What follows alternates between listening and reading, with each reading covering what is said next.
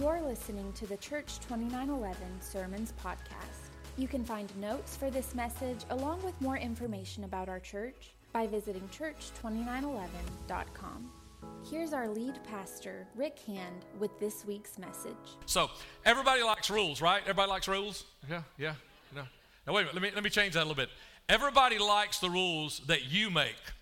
Okay, right? Yeah. So when you make the rules of how your spouse is supposed to treat you, you like those rules, right? Or if you're a business owner and you make the rules for your employees, you like those rules. We just don't like the rules other people make for us, right? And there's a lot of crazy rules out there. I mean, have you looked at product packaging lately? Here's just a few ideas of some things, right? On fish hooks, do not swallow fish hooks. Now, that's a rule, okay? If you buy fish hooks, don't swallow them. That's a rule. But it's a good rule. Here's another one. Do not use a hairdryer while sleeping. I'm not really sure how you do that, okay? Third one. Do not use silly putty as earplugs. Not really sure about that either. Okay, fourth one. Children should not attempt to fly while wearing this Superman costume. Some of y'all needed that back when you were a kid, didn't you? And you were jumping off the roof trying to fly, right? Okay, the next, number 5. Remove child before folding stroller. Anybody ever tried that? Sometimes it's hard to get those things to fold together. It's really hard if you don't take the kid out first, right? All right, the next one is do not use the vanishing fabric marker for signing checks or legal documents. That'd be a cool one to pull on somebody sometime. This is my favorite right here. Do not hold the wrong end of the chainsaw. I think we need a little more explanation because if you're smart enough to figure out which is the wrong end, surely you're smart enough to know not to hold it, right? Okay? So we need a little bit. Okay, but we don't like rules, and we look at that.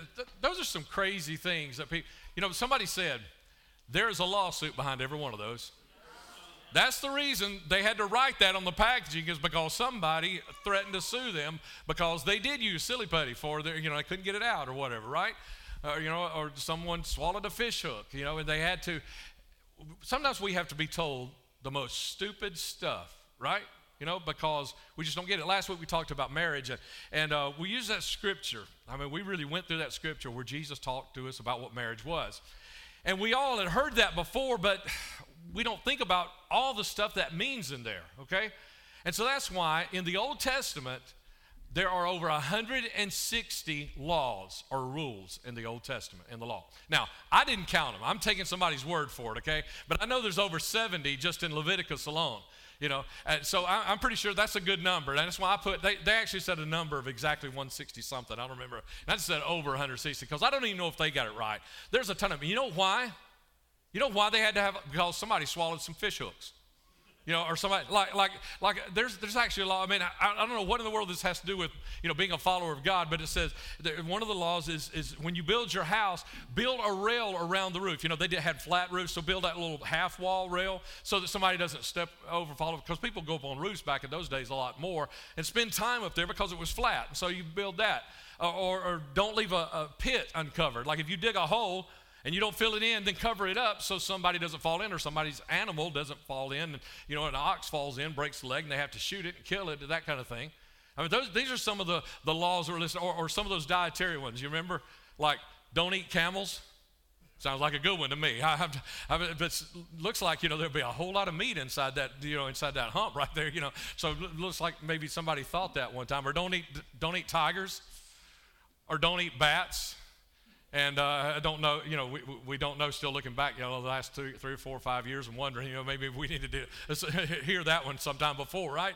So they had all these rules and 160 plus rules that they had in the Old Testament. And so Jesus said, I didn't come to do away with it, I came to fulfill it.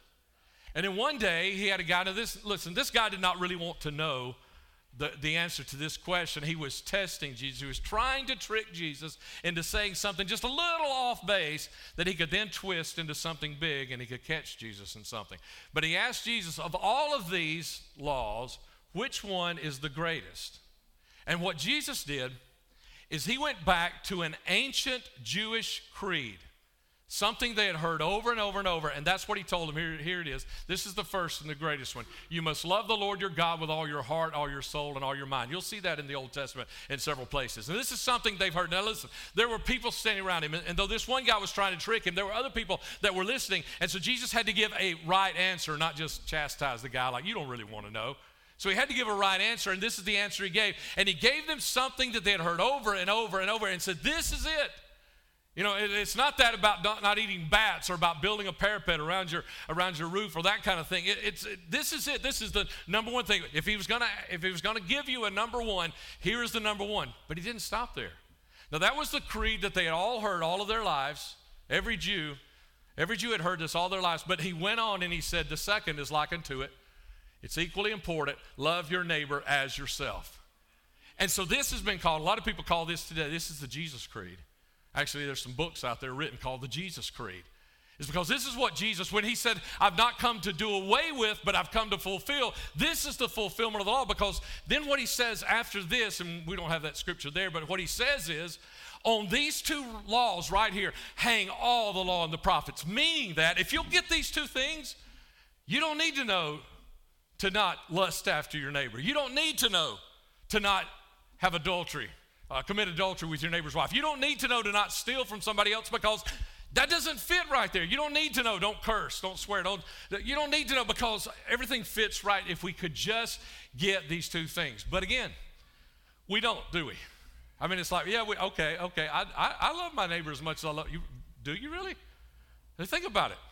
You know, about how much time you spend talking about yourself or thinking about yourself or praying, oh God, forgive us for praying so much about our stuff, our things, instead of praying for those who are truly in need today.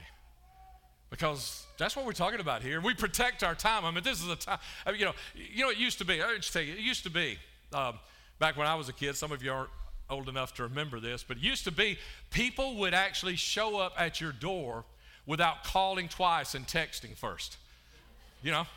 I mean, they would just show up, and my mom and dad would open the door and people would come in and we'd have a good time. I mean, if you do that today, you're going to get your feelings hurt, or if you do it after dark, you might get the police called on you, I mean, we just are so protective of our space and our time and everything, and it's like, that ain't happening. Okay, so let's dig a little deeper into this. What is this relationship supposed to be between us and this world out here that does not yet know Jesus Christ?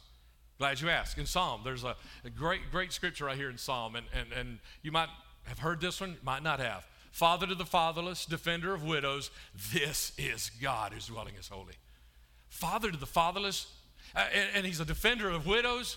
If you might know someone that could say yes, and you've watched their life about how God has been their father when their dad wasn't there for them. Oh, maybe he was actually there physically, but he wasn't really there. He was the father to the fatherless, or the defender of the widows, and I've seen that happen so many times in my life. Yes, that's God, and he goes on, he says, God places the lonely in families. He sets the prisoners free and gives them joy. Does he do that still today? Because you know what, I got to thinking about this. When I remember years ago when I would read this, I would think about, he helps little kids find their place in families. He helps kids find adopted parents and all of that. But you know what? I look around today, and it's not just the kids that are lonely. I mean, most of the loneliness I see today is in adults. And so if we're talking about adopting them into family, here's the problem, is I don't see a whole lot of people taking in 25 and 30 and 40-year-old that are lonely. It's like, come on, be a part of our family. We'll adopt you. We got an extra bed. I don't see a lot of that happening. So what is our place in this? If he's going to put lonely people into families, how's he going to do that? Just let you know, we are the family that he wants to put the lonely in. That's who we are.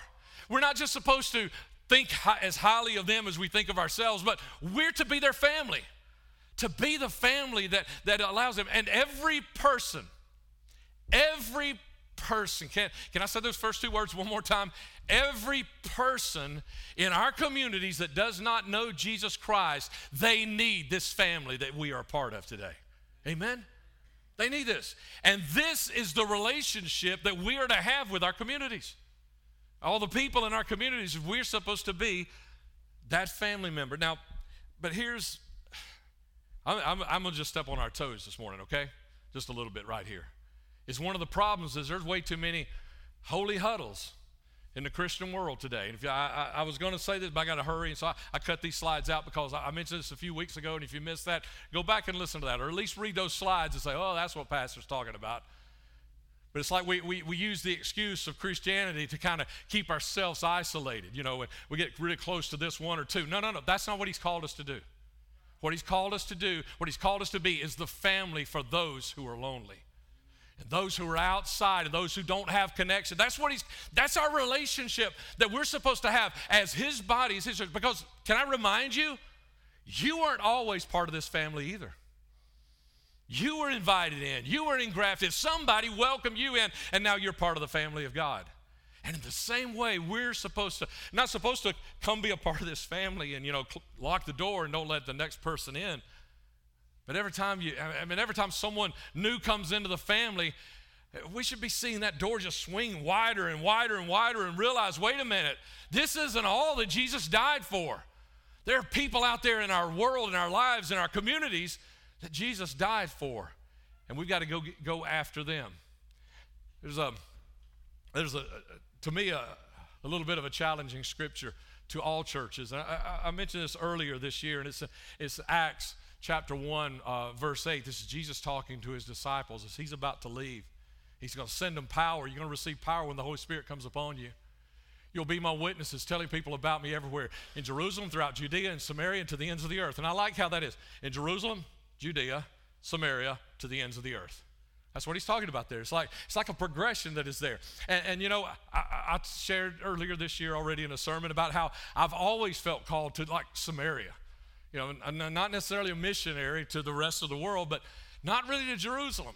Never really felt called so much, just to pastor the people that are already in the family, but to challenge the people that are in the family to open the doors and let some who are on the fringes come into the family as well. You see, there are two great leaders in the early church that we see a distinction in them right here as well. Simon Peter, you remember where Jesus said, you might remember this story where Jesus is about to leave and he's talking to Simon Peter, and Simon Peter's messed up. He's denied him. He's feeling really bad, and Jesus says, Simon Peter, do you love me? He says, yeah, I love you, Lord. Then feed my sheep. Jesus does this 3 times. He asks him the question. He tells him, feed my sheep, feed my sheep, feed my sheep. 3 different times he tells him, feed my sheep. And so Simon Peter has this call to the sheep. The lost sheep of Israel, to the Jews that are becoming Christians. He has this call, and we see this leadership that he has. He ventures out a little bit out into Samaria and maybe once or twice out into the world beyond that, but he's really called to Jerusalem. However, we have Paul. Paul, the Apostle Paul, he was not called just to Jerusalem. He was called to Samaria and to the othermost part of the earth. He went throughout the Roman Empire establishing churches. Why is that? Okay, why is that? This is important about who we are, okay? Why is that? And I think this story in the book of Acts, chapters 10 and 11, the whole chapter 10 and the first half of chapter 11, I think it exemplifies for us and shows us why Simon Peter was called just to Jerusalem and Judea, kind of the Jews that already had all these traditions and stuff, but why Paul was called to someone else. Because in this story, God tries to tell Peter, he's trying to set him up to accept people outside of the family. And so he uses this example of unclean things. And Simon Peter tells God no. God says, eat. And he says no. I mean, he doesn't say, well, God, I don't. No, he says no. He denies. He says, I'm not going to do that, God. I am not going to eat of that thing. And so God's trying to talk to him. He says no. Then there was Jews in Joppa that had become Christians. They were astounded God was interested in the Gentiles. God's calling Gentiles. God is saving Gentiles. They were astounded. Or the Christian leaders of Jerusalem, they confronted Peter when he had fellowship with the Gentiles. Blasphemy, right? I mean, you're having fellowship with somebody outside of the family? Somebody who's outside of who we are. And then God had to push Peter. He had to push him into changing his mind, into changing his attitude so that Peter would be able to help open the door to the Gentiles, that Paul would charge through to establish these churches to the Gentiles, and so the two of them being able to bring this together. See, Paul was not interested in the traditions. He was raised to be, He was raised to be just totally submersed in all the traditions, but he didn't chase traditions. Therefore, he could better reach Samaria and the Roman world. Are you getting what I'm saying here? Simon Peter was so wrapped up in the tradition, he could preach mostly to the people that had the tradition. But the Apostle Paul, God just ripped that out of him. All this tradition that he had, and he just ripped that out of him so that he could go and he could minister to people that didn't have the traditions. Okay, here's what I'm saying here.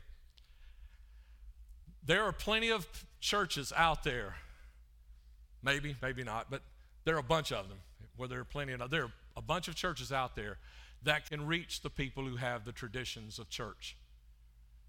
But there aren't many out there that can reach the people that don't have the traditions. That if you don't own a King James Version Bible, or if you don't know the old hymns, y'all know what a redback hymnal is?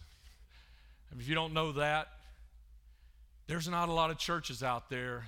And I remember growing up and looking back at it now and seeing in my church, I mean, one of the first things we did when somebody became a Christian is we taught them how to be like us. That's not the goal. The goal is not for people to become like me. The goal is for me to help people become like him. Because my traditions get in the way of people becoming like him. And so that's what God has called us to be as Church 2911, is to be the one that can open the door for someone who does not have the traditions of getting up every single Sunday morning and going to church, of having Sunday morning, Sunday night, and Wednesday night when I was a kid, right? And like I said last week, and then probably some Fridays and Saturdays if somebody was having a singing or something in the church, right? And that's what God has called us to be. That is who God has called. That is who God has called me to be as a pastor.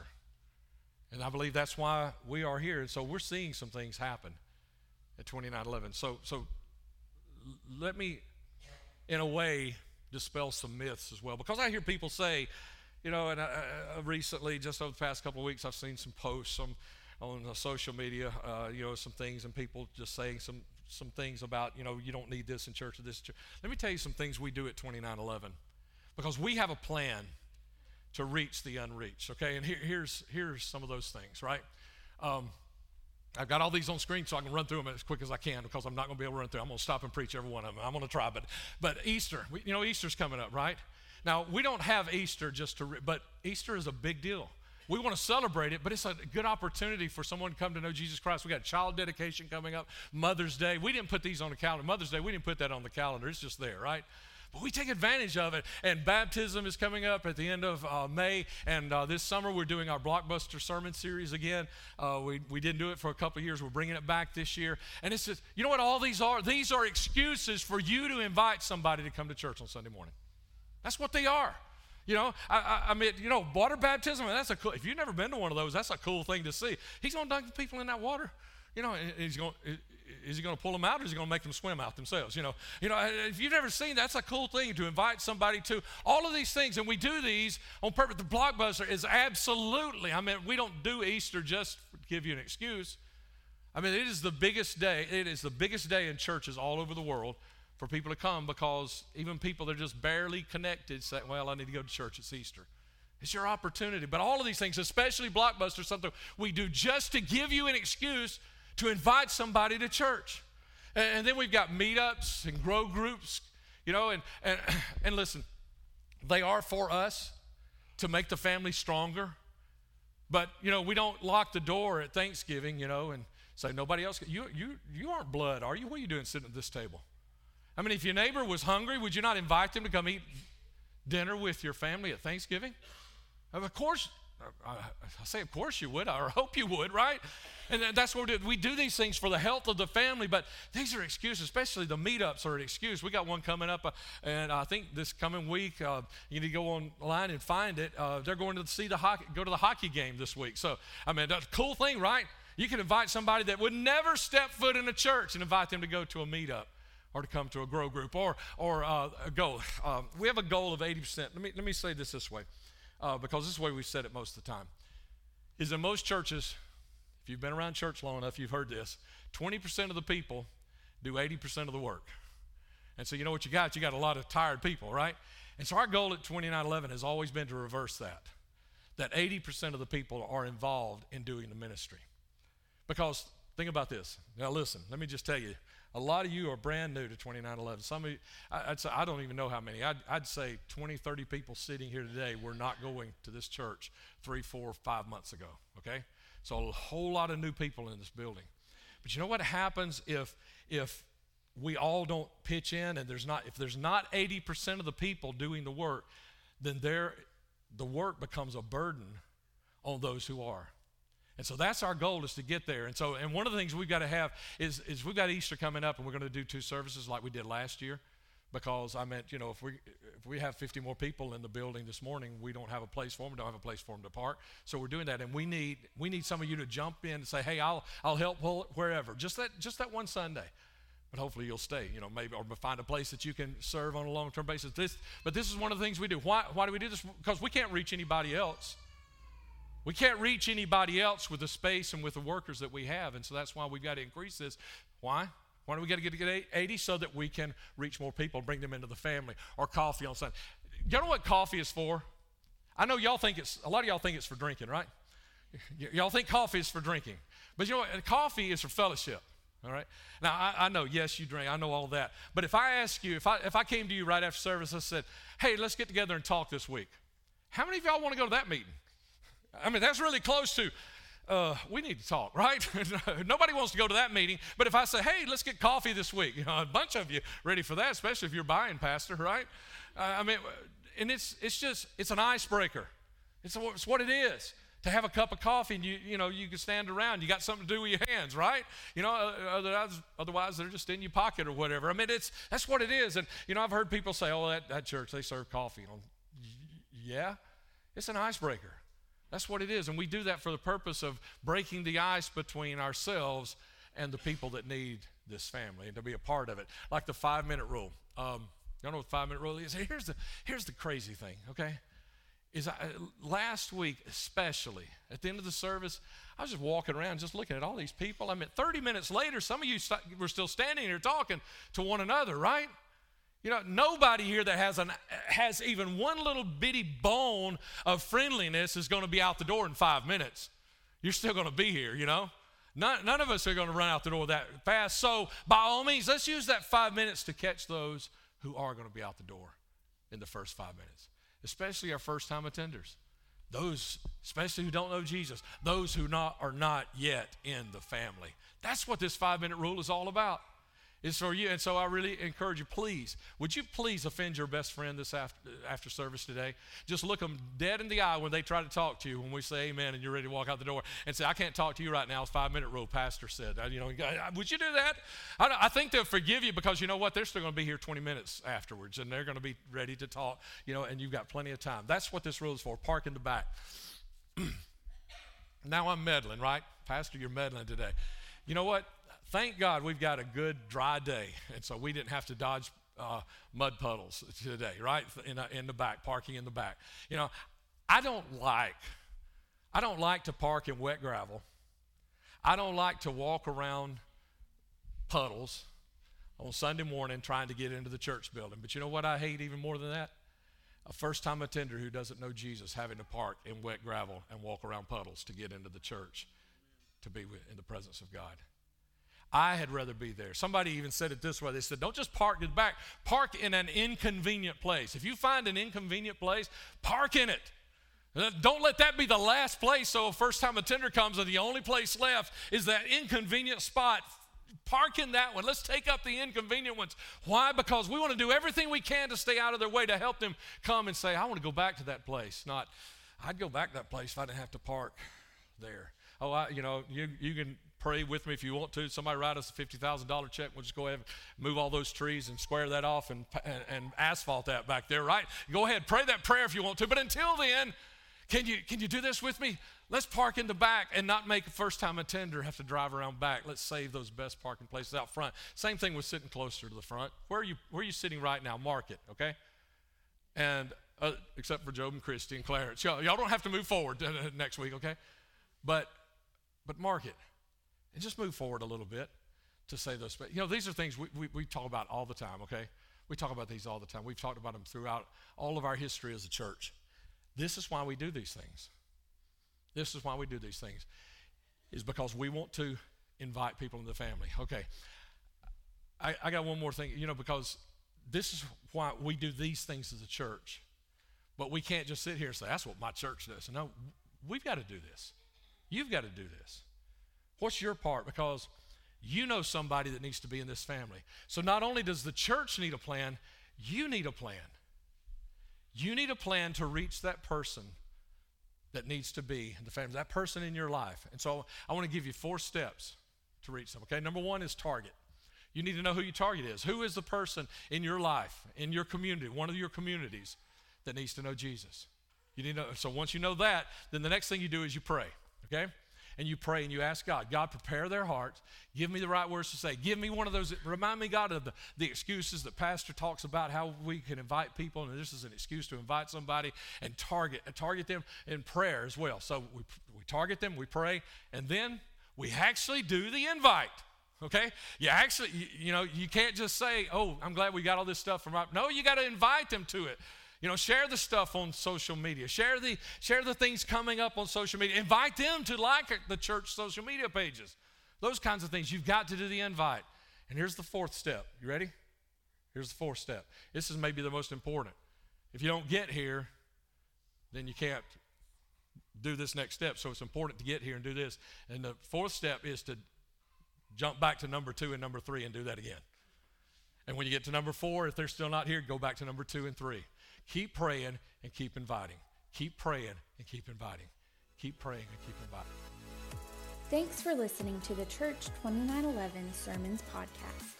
If you have a need, we would love to pray with you. You can connect with our prayer team by emailing prayer@church2911.com or by texting 205-476-2911. You can learn more about our church by visiting us online at church2911.com and by connecting with us on Facebook and Instagram at Church2911. We hope this message has encouraged you and reminded you that God loves you and has an amazing dream for your life. As always, we dare you to dream.